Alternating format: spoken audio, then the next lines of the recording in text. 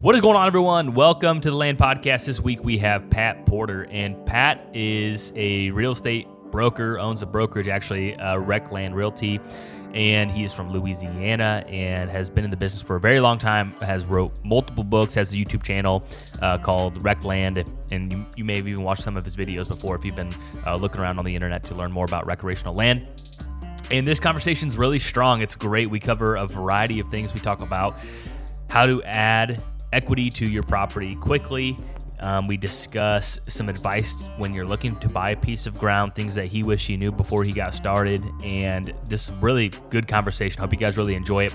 Unfortunately, the video version of this, I was hoping to clip up onto the new YouTube channel, this Jake Hofer, but unfortunately Zoom had other ideas and it glitched out a little bit, so I'm hoping that the audio of this is completely intact. I went through and tried a few areas, and we had no issues, so there may be a few hiccups along the way, but I tell you, this is a really strong conversation. You're going to want to listen to this. And Pat is sending me a handful more of his books, so if you were here and you were on the episode 10 and under club here, if you left a written review or you sign up for the email newsletter, I reached out to you and got your address and personally shipped you Pat's book. So he just released a new one and he said it's his best yet, so I'm pumped to share that. These are going to be over here at my house the day this goes live. So the first handful of people that leave a written review and send an email showing that they left a written review or sign up for the email newsletter and let me know, I'm going to get your address, get that out the door, and I really suggest you reading it. And if you're not one of those first people, go over to the Amazon listing and you can check out his book as well. So once again, I just want to say thanks to Pat for hopping on this. And real quick, as you guys know, there's a couple things to get into. As you guys know, the goal of this podcast is to help 100 people buy their first piece of ground. And last week was a record. I added 3 people to the spreadsheet. I want to say thanks for those folks that made a point to reach out and let me know that this podcast helped them. And so how can we keep track of this, or how can you be counted towards that first 100? If you are in Illinois, I can help you buy a parcel in Illinois. If you are looking for an expert in an area where you're looking to buy real estate, I can get you connected with an expert. Or option 3, you can just say, hey, I learned something on this. I want to be added to your list. And that really would mean a lot. That's the goal here. So, and also real quick, as you know, Exodus turns 7 years old this month. We're going to have an incredible sale, and we have some other really large announcements this month. So head over to the Exodus website and be sure to sign up for the email newsletter. That's enough of all this on the front end. I hope you guys enjoy this conversation. Have a great rest of your week. Here we go. All right, welcome back, Pat. How you doing here today? Hey, man. Good, Jake. Thanks for having me. Yeah, so excited to have you back on here, Pat. I've followed and watched a lot of your videos on YouTube. I've read your books, and also we've had you here on the show before, and you sent a box of books. They're all gone, so there's a lot of people that had a chance to read your books as well. And oh, hey, great. Yeah, it's been great. So I think right now you are one of the best people at putting out a bunch of real estate information in regard to recreational land. And so I figured, who else better to talk to again than yourself? Oh, come on, man. I watched all your show. You said that to everybody. No. No. So, that. Yeah. So if you want to take a quick second to introduce yourself in case people haven't ran across you, and then we'll dive right into things. I'm just Pat Porter. I'm the broker and owner at Rec Land. We're our main office where I am right now, world headquarters in North Louisiana. And we're licensed in 8 states now. Most of our activity, however, is in Louisiana, Arkansas, Texas, Mississippi, a little bit in Missouri, and growing into some other states. Right on. Well, how has business been since we last spoke? It would have been probably about the same time this last year, probably. I don't remember exactly when it was. I was trying to think of that this morning, but it's been very steady. It really has. It's not anything. I have a lot of friends that ask me, hey, man, they hear about the real estate boom and all that with housing. They assume it's the same with us. And we've been real steady, but it's not near as crazy as residential, of course, as you would know. Sure. So a lot of the buyers you've been working with, are those people state residents? Or I'm curious because the Midwest, and obviously we have quite a few major hub cities, and you can kind of imagine how that works and where buyers come from. But like, for instance, Louisiana, where do those buyers come from? Is it from Louisiana?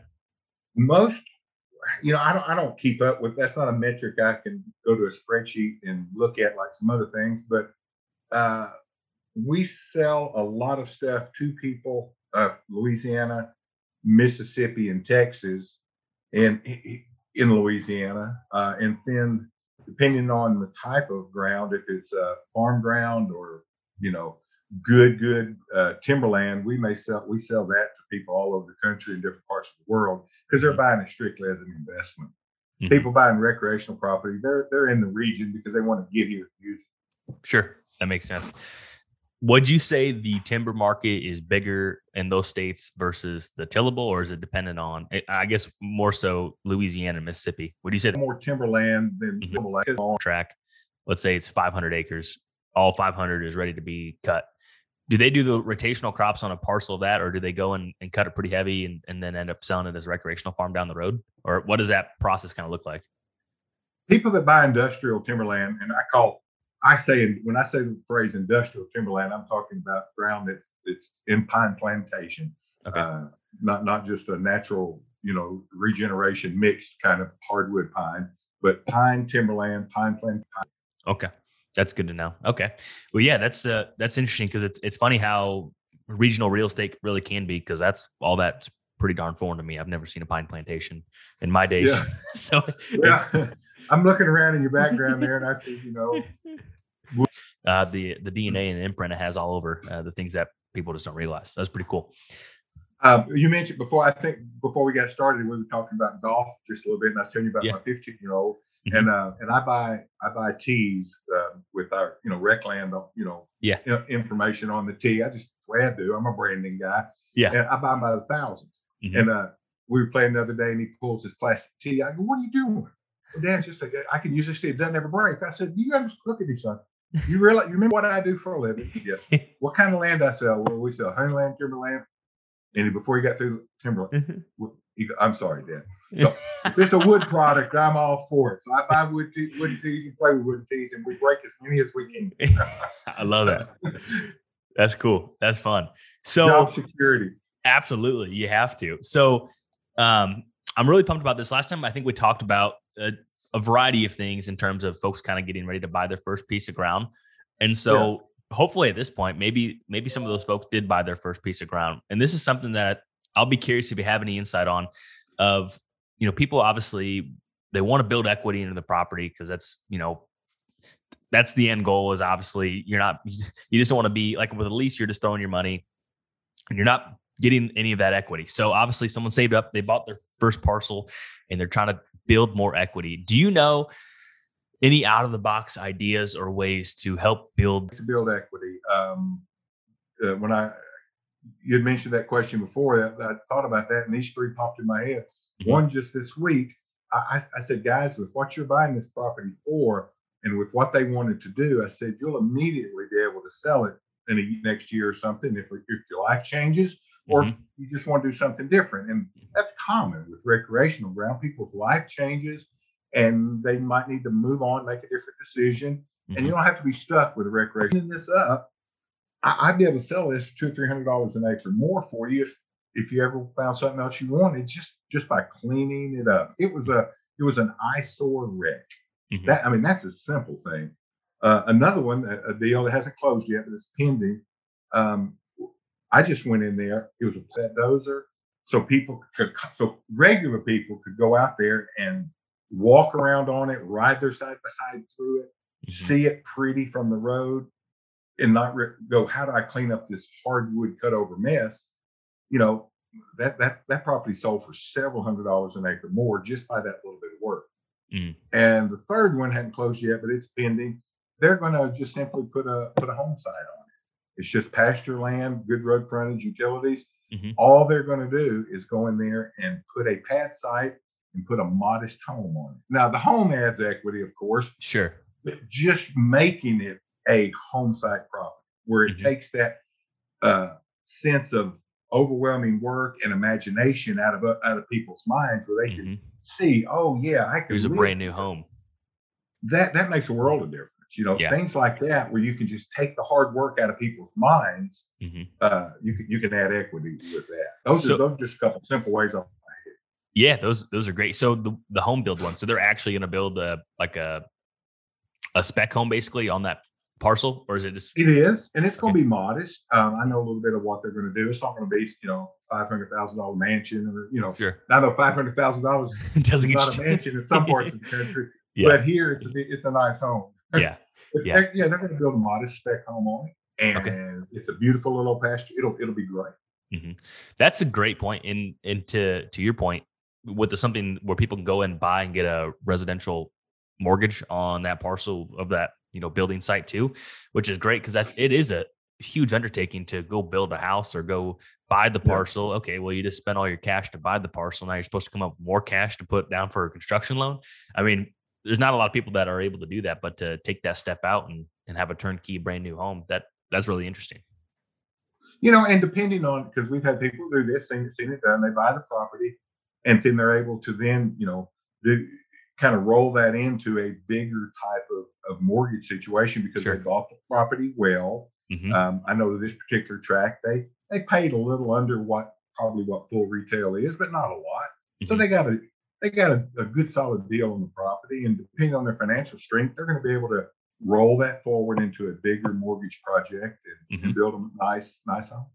That's good advice. Gotcha. So I mean, even $200 an acre times 4, I mean, that's an extra $8,000 in equity for probably a few $1,000s of work, or even less than that, probably. Less than that, really. Yeah. It's just the eyesore. You got curb appeal. You also got. It is funny how different people are able to see through or have a vision on a parcel too, and some people, unless it's right in front of them, they don't get it. Like and that's how it is with anything. But to take that out and I guess increase the amount of buyers that you're able to sell that parcel for, and the prettier it looks, obviously, the more it's going to sell for. That's a basic marketing and sales. Yeah. I've used the phrase for a number of years. It might not be exactly the right phrase, but it's the way I say it. I say you take the imagination off the table, because some people don't have the imagination to look at something and go, "Oh yeah, equation for it." Mm-hmm. That's really good advice. So the essence of it is basically improve the parcel in a cost-effective way, and more likely it boils down to aesthetically or reduce the friction of what the end goal of someone else might be. Yeah, and another one just came to mind. It falls under the heading of improvement, but it's a whole different animal. Is I'm about to buy a tract for an investor friend of mine, and once we buy it, I'm going to help him get the deeded access to it through a timber company. That's a daunting process to some people. It's easy for me. I've done it. It's just a little time, and you got to stay with it and write a couple checks. But in doing so, he's going to add $400 an acre to it just by getting that deeded access. That is a huge improvement that immediately adds value. Yeah, improve access. I'm just making some notes. Improve the access, whether you're buying a deeded access or figuring out a way to maybe put in a culvert and improve a road to get in there and make the property more accessible. The very first book I ever wrote, I can't remember, it's over somewhere, the how to add value to real estate. So how to sell your land faster. And there's dozens of things like this listed in there, improvements to make, because that's the key to rural real estate, is making improvements or increasing its use, finding a better high speed. Yep. And you're looking to buy a parcel this year as a project property. What are some key specific things that you're really trying to identify? Yeah, I appreciate you asking that. I got a book. I don't know which. I think if it was a year ago, I probably know which books I sent you, but I've had a new one come out since then, and I'm not going to flash it on the screen. I'm not go ahead. Go ahead. I want to sell in land. Okay. And it talks about just some of the things that I personally do to buy and sell rural tracts, to make a little money on, other than our listing, our brokerage part. Yeah. I buy and sell tracts myself. But the things I look for are something that I can increase I can go to a higher and better use. I can take this old timberland and I can do something to it to now make it a rural home site property. That's increasing its use. Something that I can divide, and I don't mean create a subdivision. I hate subdivisions. I have a buddy down the hall here in my office that he loves them. He does. I hate them. They're terrible, boring. Don't even get me started. I don't mean that a subdivision. I mean taking 600 acres and selling a 200, a 150, and a couple 80s, or that kind of deal. Dividing it up for recreation. You're not a fan of that? Or you are a fan? No, I love doing that. Okay. But I'm not creating a subdivision. I'm simply buy 80. 100%. 120. And I like doing that. Because it brings first-time buyers in. It's fun to me. That's enjoyable. A subdivision with ordinances, culverts, and engineers, shoot me in the head, man. That's awful. Yeah, that's and I couldn't agree more. And I think, and I could see, I've seen where that kind of division goes too far. I call them little. I'm not going to tell you what I call them, but it's where they take the track and they just split. It's almost like they make little slivers, 20s long skinny pieces. And that makes no sense to me. But where you've got some natural division, sure, maybe a creek runs through it, maybe there's a railroad that runs through it, and the access 100 different ways that you can divide it that make good sense. Because I'm an outdoor guy. I try to do it the way I'd want to, where I want to be, and maybe that's just my opinion, but I do it the way it makes sense to me. For sure. Yeah. Look at it as a prospective buyer from a hunting perspective, or maybe a rural lot. Like, okay, well, if you build a house in the country, do you really want so they could say they had some road fronts? Well, that stuff like that doesn't make sense. It just has to, the high ground, there's high ground for camps or home sites. I divided a property not long ago where I divided it where there was a draw that would make a gorgeous little about 6 acre lake. But I made sure that stayed all on one track, and the line didn't go through that, because then somebody could take that and build a beautiful little small lake without having to worry about his 2 acres of it being on his neighbor, that kind of thing. Sure. It just has to make sense. Yeah, that definitely makes sense. And I think looking at it objectively and no parcel's the same. I talk to a lot of people, and I'm sure you do as well. And I think everyone wants to do that, where they buy a parcel, they fix it up, and they sell it. I don't want to use the word flip, because they're just improving it, and they're not going to, you're going to make an honest income off that, a decent chunk. Yeah. What would you tell those folks if they wanted to get started in doing something like that? What's step one in your opinion? So I come to you and say, hey, Pat, I got a little bit of money saved up. I want to buy a parcel. I don't plan on holding on to it forever. And I want to, scale it from 1 deal a year to 3 deals a year to 7 deals a year if I can find them. What would you tell that person? I've made some videos right down that subject line. Some of the main things I tell people in that, and I've said it in that video, so I try to practice what I preach, that to something about 20 minutes away or 20 miles away. So start where you are, so you understand. Because if you can't understand your own market, you can't understand something in Colorado that you're doing online. Yeah. And I don't mean to offend anybody that thinks they can. You may knock yourself out. I think more people fail and get burned, lose money by that remote, long distance, sight unseen nonsense than is made out to be. Understand your local market. Go look and shop and do it there.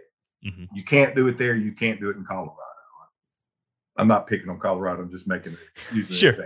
Yeah, well, Mississippi's a lot different than Colorado. Last I checked.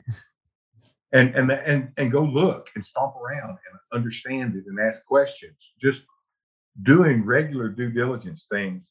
It's amazing the amount of information you accumulate, a mental catalog up here.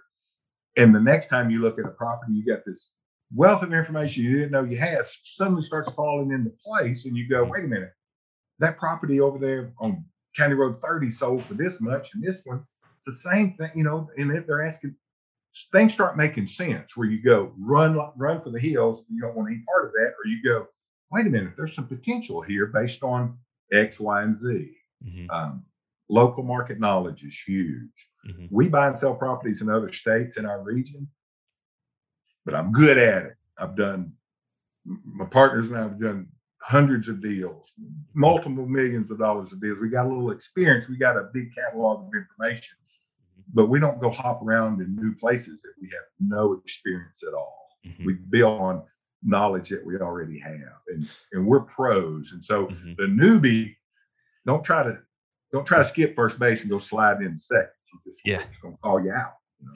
Yeah, that's good advice. And I think, I've kind of experienced this very slowly. And you never know where that leads you. That's good advice. So the biggest thing from that is what you're saying is focus on your backyard. What are some other things if someone's wanting to get into the game of improving and selling parcels? Definitely understand your financial strength, what you have available, and what you may be able to leverage if you have the ability to borrow. Mm-hmm. But then again, but at that point, understand how much risk you're willing to stand and tolerate. I never encourage anybody to, bet the rent money on a deal. Sure. Stick within your budget, make a deal, then that makes some money. Your nest egg grows and grows and gets a little bigger, and you can do either more deals at the same time or do bigger deals. But definitely understand your money so that you don't spend your time looking at stuff you can't afford or that you're not going to do because of the risk. Focus on what you can do and want to do, because you only have so much time. Life flying by, man. And to go, window shopping just doesn't make sense. Sure. How did you get in contact with the investors you work with now? How did you guys get together and do all the deals you've done? One of them, if I had to find a genesis to that and a direct answer to your question, it would be, he and I have been friends since we were in school together, in high school. Even before that, he got into real estate in one part of the world. I was living in another part of this country and getting into real estate. And we got to talking, and we said, why don't we do some stuff together? So we started doing some stuff together. He definitely had hustler, not the lazy guy, on that gray area in stuff like this that you want to stay away from. And you got to have shared values, where I guess that's a hard way to put into words. You both got to have a long-term approach where you're willing to do the right thing, even if it's going to cost you a little money on this deal, but you know that, hey, in doing that, it's going to matter down the road. And not everybody's made up like that. One guy may be and the other one not. And then there's that gray area decisions without there being conflict. That's good advice. It's hard to put into words, but it's got to be somebody you can trust with a blank check in the lives of your children at 3 a.m. and not think a second thought about it. It's that guy. If you can't find that guy, don't get in business with it.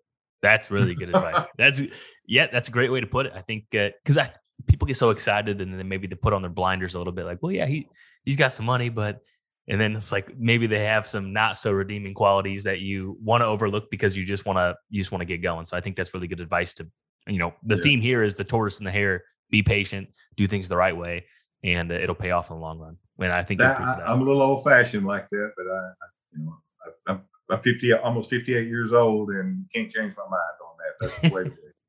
For sure. Okay. I had another question brewing when we were talking about what's a mistake that you've done on one of these properties. Have you lost your tail on one of these, or have they been pretty all right? I know some are good, better than others, but have you just had one where like, wow, we messed up and what went wrong? Oh yeah, I can think of 3 that that we've made mistakes on. And haven't lost a massive amount of money.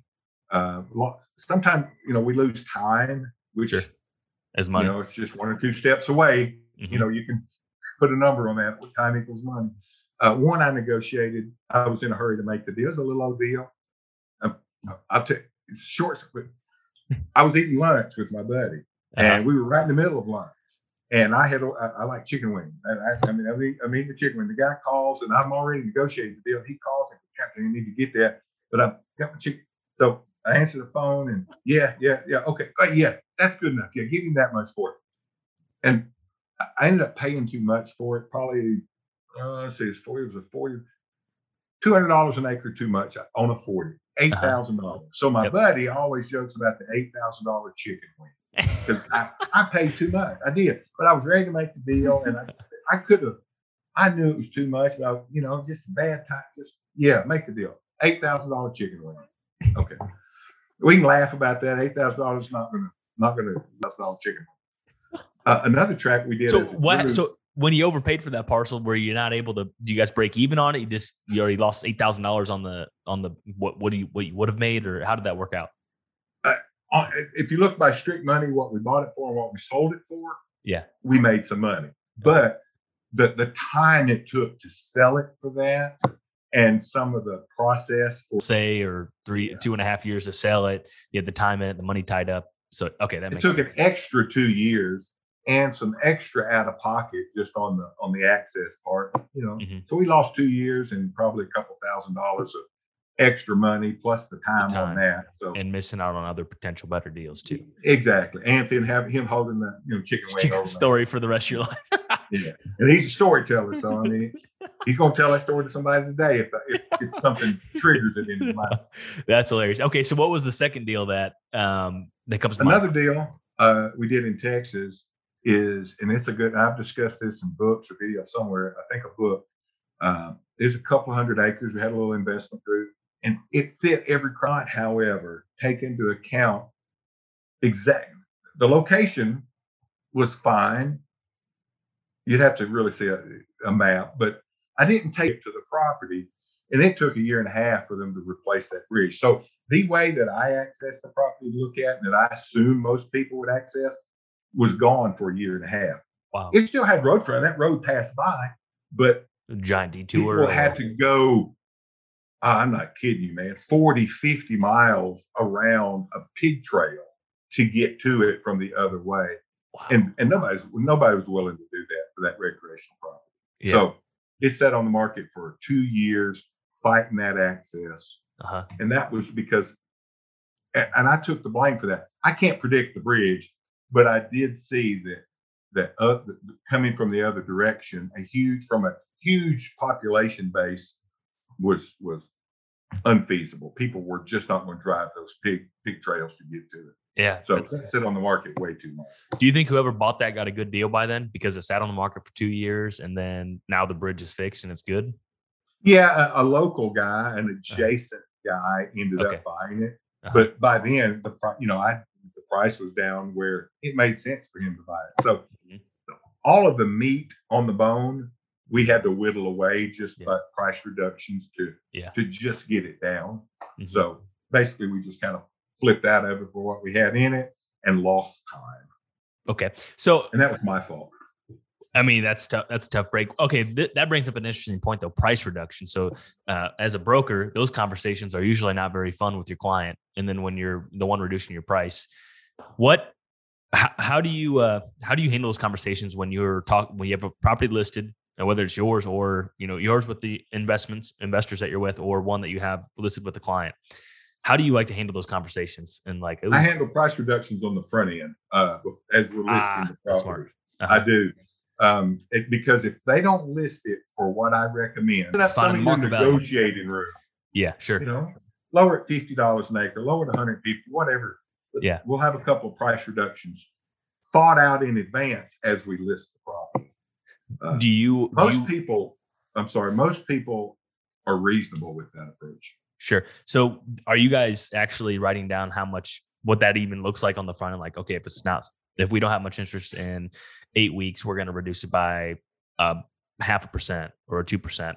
Is that already agreed upon, or is it more so discussed on the time of the fly of okay? We agree in principle on the front end. We don't put actual numbers on it. I remember one listing that we did write that down because that was just the way he thought and he wanted to do that. But we just agree in principle, and then when the time comes, we lower it. But they also know before we're listing what I think the retail range is. If I'm thinking it's $2,500 to $2,800 an acre, and they're wanting to ask $3,600, they already know kind of what I think, and so we're stair-stepping down toward what I've already established. I think the number is. So we just agree in principle on the front end. That's a really sharp strategy. I'm going to steal that. I want to let you know right now. It's a great strategy. I tell all my agents that because most people are reasonable. And I approach it as, hey, I'm pretty sure I'm right, but I don't know everything. In fact, there's some times I've been dead wrong underpricing stuff, So I'm just honest with them. And I'm just we're just sort of fleshing it out, thinking it through together. And most people appreciate that. Mm-hmm. Yeah, that's good advice. Okay. Sorry for interrupting. All right. What's the third one that comes to mind? Is a deal we recently got out of, over $2 million deal in another state. We've bought and sold property in that state before. It was a larger tract. It had a pretty good little group that went in it. Great tract. It just took forever to sell, and we parceled it up. Not into down to 10 acres, but we had some. It divided very well. Great farm in the Midwest. I've killed a couple good deer on a couple good turkeys. Great farm, but it It was just slow. So when you look in hindsight, looking back, I guess we paid too much because it sold for what we thought it would sell for. It was just very slow in getting those sales. And so we're using time. And time, on over a couple $1 million deal is real money. Yeah. That's 3-4% on $1 million is that's a good chunk of cash. It every day, and so it's that time drug on. And when we closed it, I sold the last, I think 400 odd acres in the home that was on it this past February. We were so glad to be done. But it was a lick, it really was. And we had a couple of new investors in it who had seen all this stuff we've done over the years, all these great deals. They get in a deal, and the first one they get in is one that just drags on. That's how it goes sometimes. They're big boys. They understand, but it's still, you hate that. Yeah, that's no fun. Yeah. Well, that's pretty darn interesting, I would say. So I think, let me ask you this. How are you finding some of these deals? Are these listed through syndicates? Are these through word of mouth, a mixture of both? I guess, mixture of all. There are some deals that we'll have listed. We have no interest in, but Recland has them listed. The seller will call and go, "Hey, I need to be done. Can you find somebody? Are you interested?" They'll just, "Hey, I just want to sell it for X." And that X will make sense for a deal. And then I go, "Well, listen, I know somebody who'll do that." And we just put a deal together. So some come like that. Why you selling it, and or have you thought about listing it, and then explain why there's benefits to listing with the company? That's why I tell all new guys. I said, you do that, you will make some money. That is a numbers game, but you got to get told no a lot. And, most of us don't like that, so I get that. Yeah, well, that's cool. That's cool to hear. So, what about one? Do you want to explain a home run that you guys did? Like maybe one of the best deals that came to mind. Doesn't even have to be financially, but maybe it was rewarding. Maybe it was a really cool parcel. What's one that sticks out that's like, wow, that was the unicorn. I don't know if we'll do something like that again. I'm bad about when we have a bigger deal, a package deal or large acreage, I'll create a new LLC just for that package or that tract. Just it's easier to manage. And I'm bad about using stand-up triple. And if somebody bobbles the ball, we're heading to home. It turned into that kind of deal. That's cool. I like that. That's fun. Where do you think things are headed? Obviously, where I'm at, the recreational market has seen a really strong run up here in the last 18 months. And so I don't know your market as well, obviously, but everyone is trying to do this clickbait thing about recession, pullback, crash, all these different things. And I just want your opinion. You've seen multiple market cycles. You've been in the business for a super long time. I'm not asking you to get out your crystal ball, but what's some advice that someone's shopping or maybe they have some ground that you would just tell them? We've seen the same thing where people are, a lot of activity, new buyers, new money, it seems like. And I still give the same speech I've given for 15 years now. Make sure that you're buying it at a price that you can get the albatross off of your neck if your world changes. Just don't get over leveraged. Don't buy it at a price that you can't get out, sell it and get out from under. You might not make any money. You may lose a little bit, sure, but losing $6,000, $10,000 won't ruin your life. Losing $500,000 or so is a life change. So I give that speech. I gave it 2 days ago on this property, just like I've given it over a decade. Make sure you buy it at a price that you can get out of in a year if you need to. And I think that holds true in any kind of market because everybody's got different tolerances. They've got a certain amount of cash. They might be dealing with a little excess cash. That's in a CD or some fund somewhere, and they already have that at risk, and they're just moving it from one investment to another.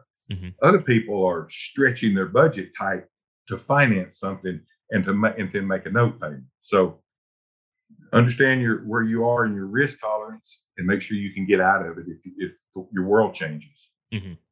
Yeah, that's live on less than we make. Kind of the same. There's not a one size fits all answer to that, other than that principle in my mind holds true regardless of where the market is. Sure. Because everybody is in a different place in those different markets. Yeah. So.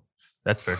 So you think this, it doesn't really matter what the market does, is make sure whatever you're doing, you can take care of if things get a little hairy. You can tolerate it. Yeah. If you've got to put your hands on this cash soon, be cautious. If you can tolerate the risk, then that's fine. Just ride out whatever it is. And we're going to come out the other side. Real estate's always done that. It's always gotten strong. It may have go through dips, but it always comes back. You just got to have the time and the ability to ride out that tough time if you put cash in real estate, or if you're leveraging leveraging the purchase. Yeah, that's good advice. I think that's something that people need to be reminded often. I mean, that's just the reality of it. There's risk with anything that you do, but trying to calculate that, knowing your own risk tolerance is key to having that purchase be enjoyable for you. Would you agree? Buy it at a fair price. Don't get so blinded. Oh, I just got to have it. A track I sold, made a deal on this week. They were discussing it, and he was standing right there with his wife and said, "Should we just offer full price?" That's what he was saying. They wanted it. They thought the price was fair. And I go, "Guys, I'm not going to get your business, but don't offer full price. Just, come in somewhere lower." And here I am. I'm gonna make more money if they offer full price, because I know it's gonna be. But a few $100s extra, a few thousand commission extra, it's not okay. It's nice, but I want them to make a good deal, not a steal. But I said, offer less and see where she comes back. And that was my advice I gave them. So they did. They offered less. She accepted it immediately. Didn't counter. And I'm so see, I mean, you made a more fair deal for you. It's still a very fair deal for the seller, but buy it the best you can. That's good advice. Would you suggest some of those? Because I know you don't work with buyers as much. You're not a buyer's agent as much, but would you suggest folks in this marketplace right now to find a good buyer's agent, or have someone good in their corner to go up to bat for negotiation for that? Someone that like, well, let's slow this down a little bit and make sure we're doing our best job on this. I'm always for people using pros, and we happen to be pros, so we of course are maybe we're a little biased, but they're never going to buy ground. Period. It's not because their finances. It's not because they're not able to do it. They're just not going to buy ground because they're never going to find a parcel that's perfect enough. Right. What would you tell those people? I give them somebody. I pass them along to somebody. Because there's nothing you can say that's going to shame them into making a decision. If like I tell people all the time, if I'm selling you this mouse, I eventually can sell it to you. If nothing more than just for you to get, me to leave you alone. But if we're talking about buying a $200,000 piece of real estate or $500,000 piece of property, I can't make you buy it. So you just I just try to avoid them. Sometimes you don't know until you get in, but when you get in, you start learning pretty quickly. I hadn't had to deal with that in a long time.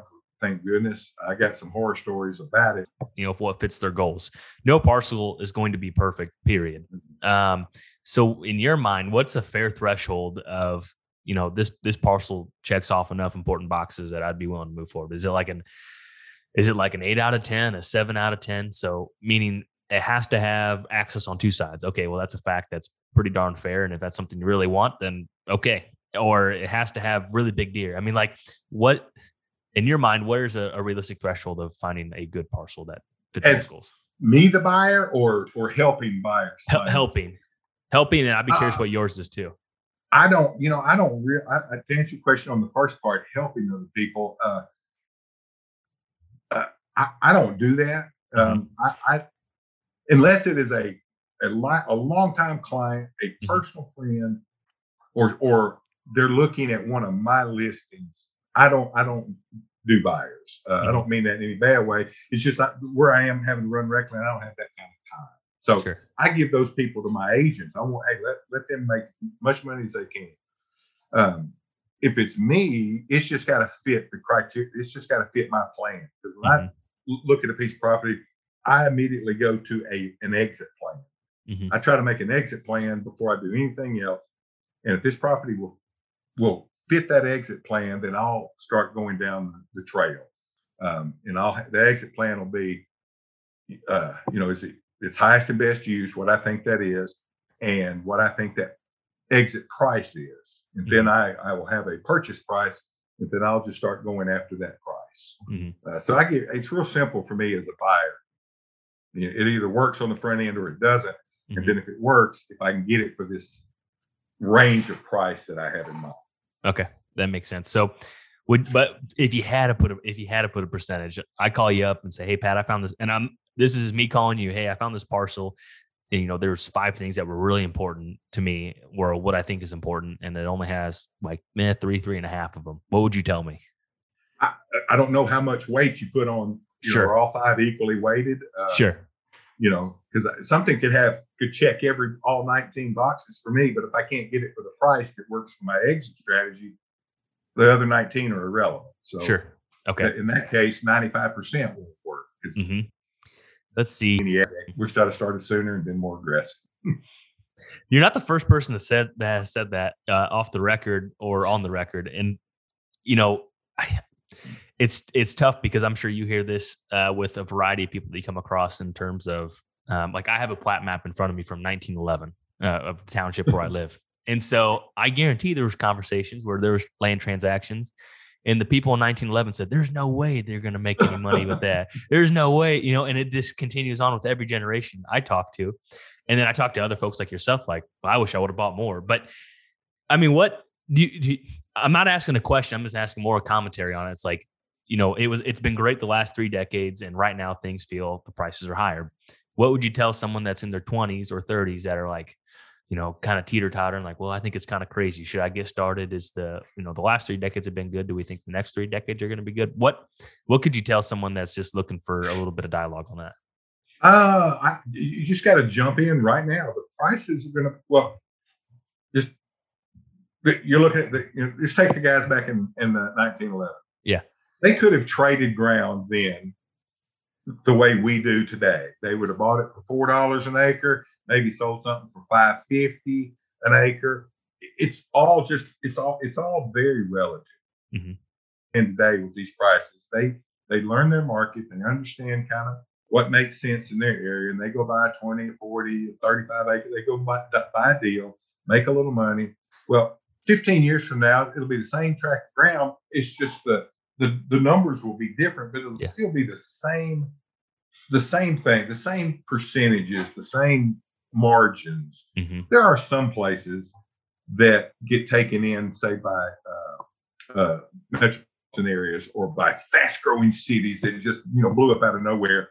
Those kind of deals are once in a life forever. But the majority of stuff we do, the stuff I'm buying today for $2,200 an acre, I'm gonna buy 10 years from now at $2,900 or $32, and I'm gonna sell it for $35 or $36. Does that make sense? Follow what I'm saying there? Yeah, it just changes. It's all relative. It's all percentage points one way or another. Just the face number changes. Exactly. And and what we do is we're not buying something for a lifetime in 2022. Yeah. Does that make sense? Yeah, that makes perfect sense. So, I mean, and you bring up 2 distinct strategies as well: the buy and hold forever, and moving money faster. Obviously, exactly. You're taking the approach of moving money faster. Is that because you get a higher return because that continues to compound faster, or is that just the way you have more conviction in that process? It's because I'm good at that process, and also I'm 58 years old. If I was going to live 300 more years, I'd look at it differently. Sure. And that's a line from my buddy. That's his phrase. He goes, "Yeah, that'd be a great deal if we're going to live to be 300." But like I tell my boys, and I've got 3 teenage boys. One's married; he's not a teenager anymore. But we talk about investment, and one of them is in a land deal right now. He's going to make a little money, and that money he's going to put with his nest egg. He's going to go buy. He's doing it the way I'm doing it. And he's a very young man. There's the other guys, but for a while may mean he's buying it in his 20s. Demographic of this podcast is as they're listening. first of all, I'd say quit calling me boomer. That's what they're all thinking. I know how you sorry suckers are. Yeah, let's go play golf, or let's go walk some property and see if you're still calling me boom. That's hilarious. No, I'd say you got to do both, because every deal is different strengths and weaknesses, and decide which one this track is best for. Buy it and keep it, or it's an asset, just like this phone. You can buy it and sell it and make a little money and move on to the next thing. Mm-hmm. You got the ability to do both. To say one is better than the other is only true, in my opinion, depending on your age. Mm-hmm. I'm 58 years old. I can't buy it and keep it for 25 years. Mm-hmm. You can. I can't. So to say yours is better than mine and mine's better than yours, I don't agree with that. But if you're in a position you can do both, my gosh, do both. Mm-hmm. I'd love to be able to do both. That's good advice. Yeah, I really like that. And we're right at an hour, so I want to be respectful of your time. So you have an open invitation whenever you want to come on here, Pat. So we'll have to get you on here again. Well, I appreciate that. Take two things before I go. Number one, thank you for the good cameras, man. I appreciate that good product. I use them. Mm-hmm. A lot of the pictures people see on our listings are the ones that get sent to my phone in the middle of the night. Yep. And I'll upload them to the website. So I appreciate the product. And I'm also going to shoot you a box of these new. Yet I've read all the other ones. So I can't come up with real sexy titles, but how to make money by selling land is. It seems to get to the point. Keep it simple, stupid. That's a motto that a lot of people need to listen to. So, all right. Well, I really appreciate it. And real quick though, how can people find you? I know you have your YouTube channel, Instagram, and obviously your business as well. So I'll let you plug that, and then we'll call it a day and get you off for the weekend. Our main site, and that's just where we do all of our properties, is recland.net. But we're on every social platform, and we got a couple of YouTube channels. All you'd have to do is search Recland or Recland Talks, and you'll find us on all the social platforms. I don't sell anything on those. It's just where we communicate about land. So if you want to look at our listings, it's recland.net. You just want to hear my take on rural real estate, any of the social platforms. Cool. Well, thank you once again. Hope you have a great rest of your year, and look forward to burning through that book. And then I'll tell people how to get their hands on that book. So I really appreciate it. Great. Thank you, Jake. Enjoy it, buddy. Thanks for listening to this week's episode of the Land Podcast. Great to have you guys here. And as mentioned, if you want to be one of the folks that get Pat's book, send a screenshot that you left a review or that you sign up for the email newsletter, and I will get your address. And I have a handful of them here. And if you want one of them, you got to be one of the first folks. So act fast. And just want to say, hope you guys have a great rest of your week. Until next time, see ya.